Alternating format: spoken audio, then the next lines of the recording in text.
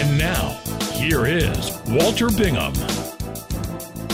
Hello and welcome to the program for September 12th, 2023, which in the Hebrew calendar is just 3 days before Rosh Hashanah, the Jewish New Year. I wish all my Jewish listeners, K'tiva v'chatima tova, a very happy New Year, a year of health, success and peace. To my non-Jewish listeners, I send greetings and my sincere thanks for being loyal supporters of Israel. My own wish for 5784 is that God shall instill the wisdom into the leaders of our country, which is in a constitutional crisis, to change their differences into an accommodation that will bring unity where there is conflict, understanding where there is indifference, and clarity where there is confusion, as well as agree on policies that will bring peace with all our neighbours, both near and far. It is regrettable that there are some leaders like Benny Gantz who want their cake and eat it, who are so power-hungry that they are not prepared to compromise. I am Walter Bingham, and it's my great pleasure to keep you company for the next 20 or so minutes.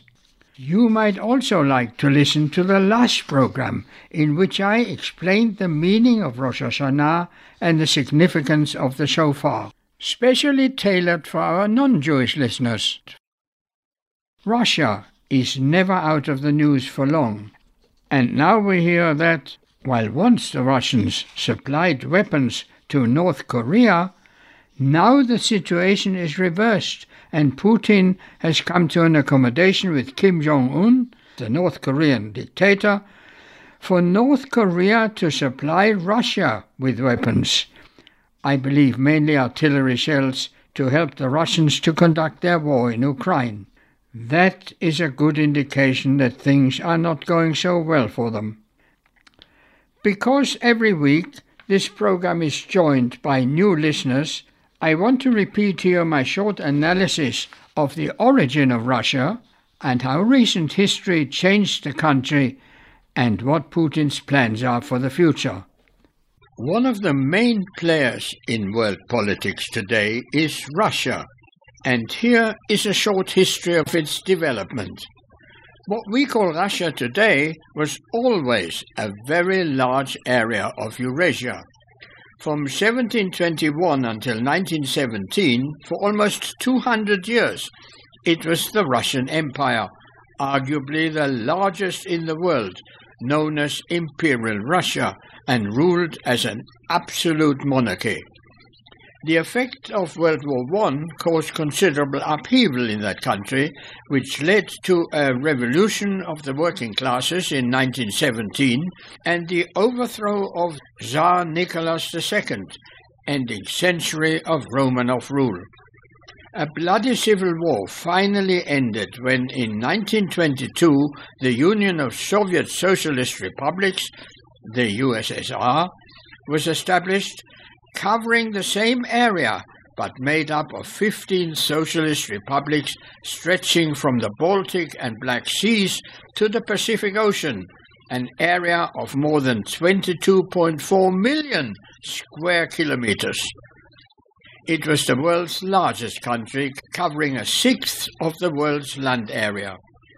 Although a union of 15 national republics, its governments and economy were highly centralized in Moscow.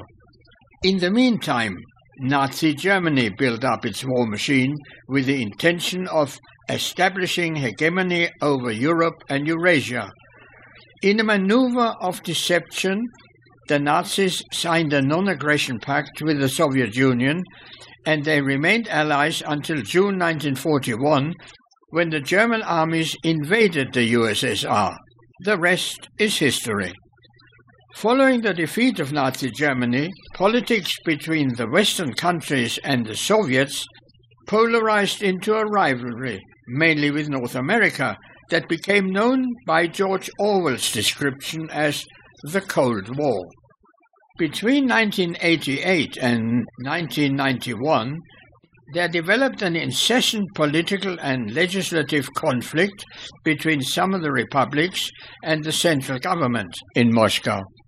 President Gorbachev started to lose control, and in 1991 the USSR disintegrated as a result of the leaders of three of the Union's founding and largest republics, the Russian, the Ukrainian, and the Belarusian, declared that the Soviet Union no longer existed, and 11 more republics joined them shortly thereafter.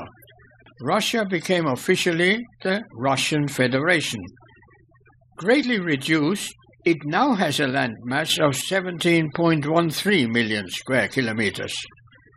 Russia's head of state, the president, is empowered to appoint the chairman of the government, that's the prime minister, key judges, and cabinet members. The president is also commander-in-chief of the armed forces and can declare martial law or a state of emergency. Today, it is President Vladimir Putin, a former KGB officer who served alternately as prime minister and president since 1999. He now has extended the 2 constitutional terms to serve as president so that it may keep him in office until 2036. This places in doubt the government's description as a democratic state with a republican form of government. The actions of the Russian government point to the belief that President Putin is intent on increasing his country to the size that it was in bygone times. Therefore, the relationship with Russia is once again under considerable strain because of their expansionist policies. But there were other occasions when the West battled against Russian expansion, for instance, the charge of the Light Brigade during the Crimean War in 1854. A failed military action involving the British Light Cavalry. In 2014, Russia invaded and subsequently annexed the Crimean Peninsula from Ukraine. This event took place as a result of the wider Russian-Ukrainian conflict, which has once again developed into war. Israel has a good relationship with Russia despite being pressurized by the Biden administration in the US to cool it or risk consequences. Because Israel receives considerable aid from the US, our government has in that respect to walk a diplomatic tightrope. Like Putin, there were always rulers who harbored ambitions for their country to be top dog. Some succeeded to establish empires that lasted for a period of time. Others, like Hitler, Yamashimo, faltered to extinction in the attempt. Then there are those who have delusions of grandeur, ambitions of political greatness, or wanting to create a legacy for themselves out of nothing. I'm thinking of Yasser Arafat, an Egyptian who had the idea to establish a new nation made up of the flotsam that were the resident Arabs in this country and also the foreign workers who flooded into mandatory Palestine to find work available here but not in their countries of origin. In 1964, Arafat established a nationalist movement for a Muslim state of Palestine with himself as the leader. This fake idea took hold, and today we see the consequences of this myth. In an interview on June 15th, 1969, with Frank Giles, then deputy editor of the UK Sunday Times, and to mark the second anniversary of the Six-Day War, Israel's Prime Minister Golda Meir said, "There is no such thing as Palestinians. When was there an independent Palestinian people with a Palestinian state? It was either southern Syria before the First World War, and then it was a Palestine including Jordan. It was not as though there was a Palestinian people in Palestine considering themselves as a Palestinian people, and we came and threw them out and took their country away from them. No, they did not exist. To judge by the historical conduct and methods of their leaders, it is evident that a two-state solution has as much chance as a snowball in hell, quite apart from the nonsensical history on which their claim is based. It is unfortunate that they indoctrinate their younger population with a false, fake, and made-up glorious history of their country before the Jews have stolen it. At the same time, they try to destroy any evidence of our long Jewish history in this land. Historical records show that all such schemes will eventually finish in the dustbin of history. The people of Israel have returned to their ancient homeland and have amply demonstrated their value to the world. That's why several of the nations that were previously opposed to the existence of our Jewish state have come to the conclusion that if you can't beat them, join them, and more are coming to this decision. I would like to see a confederation of Middle Eastern states to rival the European Union with all that implies. Such an enterprise would surely promote Aliyah and encourage Jewish businesses and investment away from the ever-increasing anti-Semitic diaspora. Maybe even before then, Jews all over the world will realize that they have a debt to their children and their future generations. Having said all this, you might want to call me an idealist, but that is not correct. I am a far-seeing pragmatist with a strong Zionist base. God bless Israel. The Americans are playing a strange and puzzling game. While on the one hand they express their strong support for the State of Israel, there is no greater ally, they say. On the other hand, they do not recognize some of the government's senior ministers. Among the invitees at a reception at the U.S. Embassy in Jerusalem to toast the Jewish New Year were ministers of Israel's government, except for Finance Minister Bezalel Smotrich of the Religious Zionism Party and National Security Minister Itamar Ben-Gvir of the Otzma Yehudit Party, whose names were left off the list of invitees. Those parties are to the right of the Likud and make up over 20% of the current Israeli government and were democratically elected by more than 500,000 Israelis. That is an insult to a large part of Israel's population. You're tuned to the Walter Bingham File on Israel News Talk Radio. There's more after this. The most mystical sound I ever heard.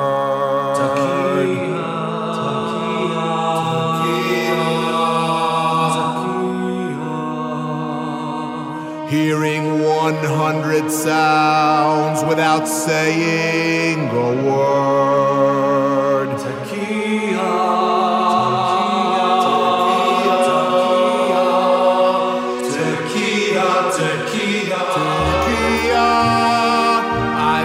Heard the sound named Tekiah, and now I am ashamed. The sins in my name must flee. Tekiah, I've just heard the sound called Tekiah, and now I'm coming round. Teshuvah does resound in me. Tekiah, break it up and you call it Shvarim. 9 short times and it sounds like you're crying. Tekiah, Shivarim Teruah, Tekiah, Tekiah.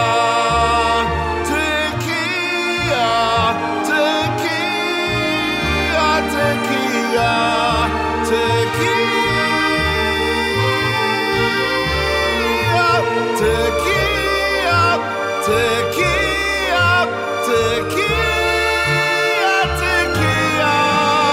Bring it up and you call it shvarim.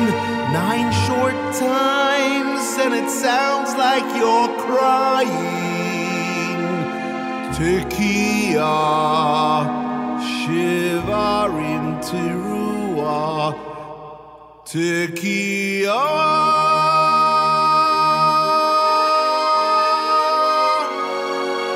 The most mystical sound I ever heard. Tequila.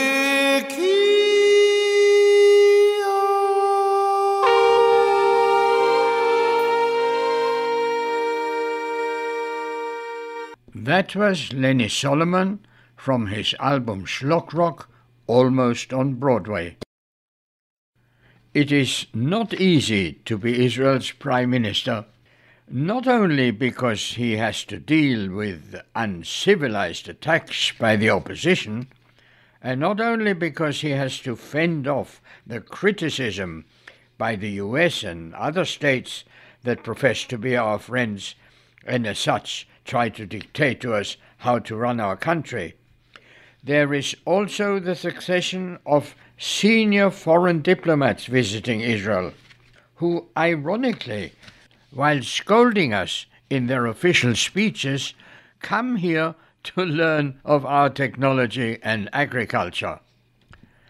Last week, Prime Minister Benjamin Netanyahu was extraordinarily busy. In addition to his routine tasks of committee and cabinet meetings, he attended several commemorations, made speeches, and held consultations with the visiting foreign senior diplomats. Among them were NATO Deputy Secretary General Mikhail Geoana, if I mispronounced his name, I apologize, who said, "I am very privileged to be in Israel, a country that we admire, respect, and work with even closer."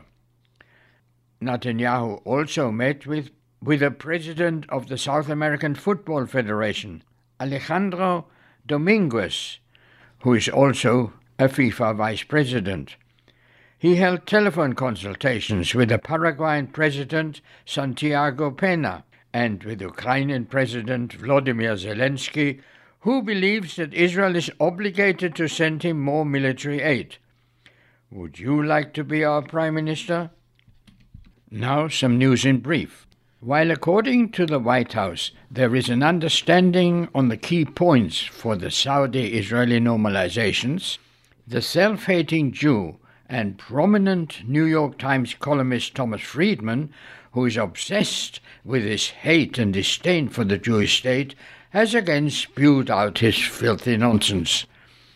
Referring to the current negotiations for Saudi-Israel normalization, he tries again to throw a spanner into the works when he wrote, "You can't normalize relations with a government that isn't normal," referring, of course, to his pet hate, Netanyahu. I am not going to discuss his reasons here, except to say that, unlike the protagonists who have sidelined the Palestinian question, Friedman wants to bring that back into the equation. Finally, but most importantly, the U.S. Embassy in Jerusalem has released the following statement. President Joe Biden announced his intent to nominate Jacob J. Lew to serve as Ambassador Extraordinary and Plenipotentiary to the State of Israel. End of statement. Lew is an Orthodox Jew who observes Shabbat. He is a seasoned diplomat who attends synagogue wherever he is stationed. Among his former posts are U.S. Secretary of the Treasury, White House Chief of Staff, and Special Assistant to President Clinton. He will replace Thomas Knights, who left the position before his term expired. It is not known when Jacob Lew will take up his post. And with this news, I come to the end of the last program for this year. I hope that by the grace of God I shall be back again next year with more programs of news, views and interviews from Israel and the rest of the Jewish world. Until then, this is Walter Bingham, thanking you all for listening to this program and hoping that it has helped you to understand how I see the world. Very importantly at this time of religious festivals, the elderly whose families may live far away get very lonely and melancholy. Please visit your elderly neighbors and bring some cheer into their lives. Thank you. Goodbye.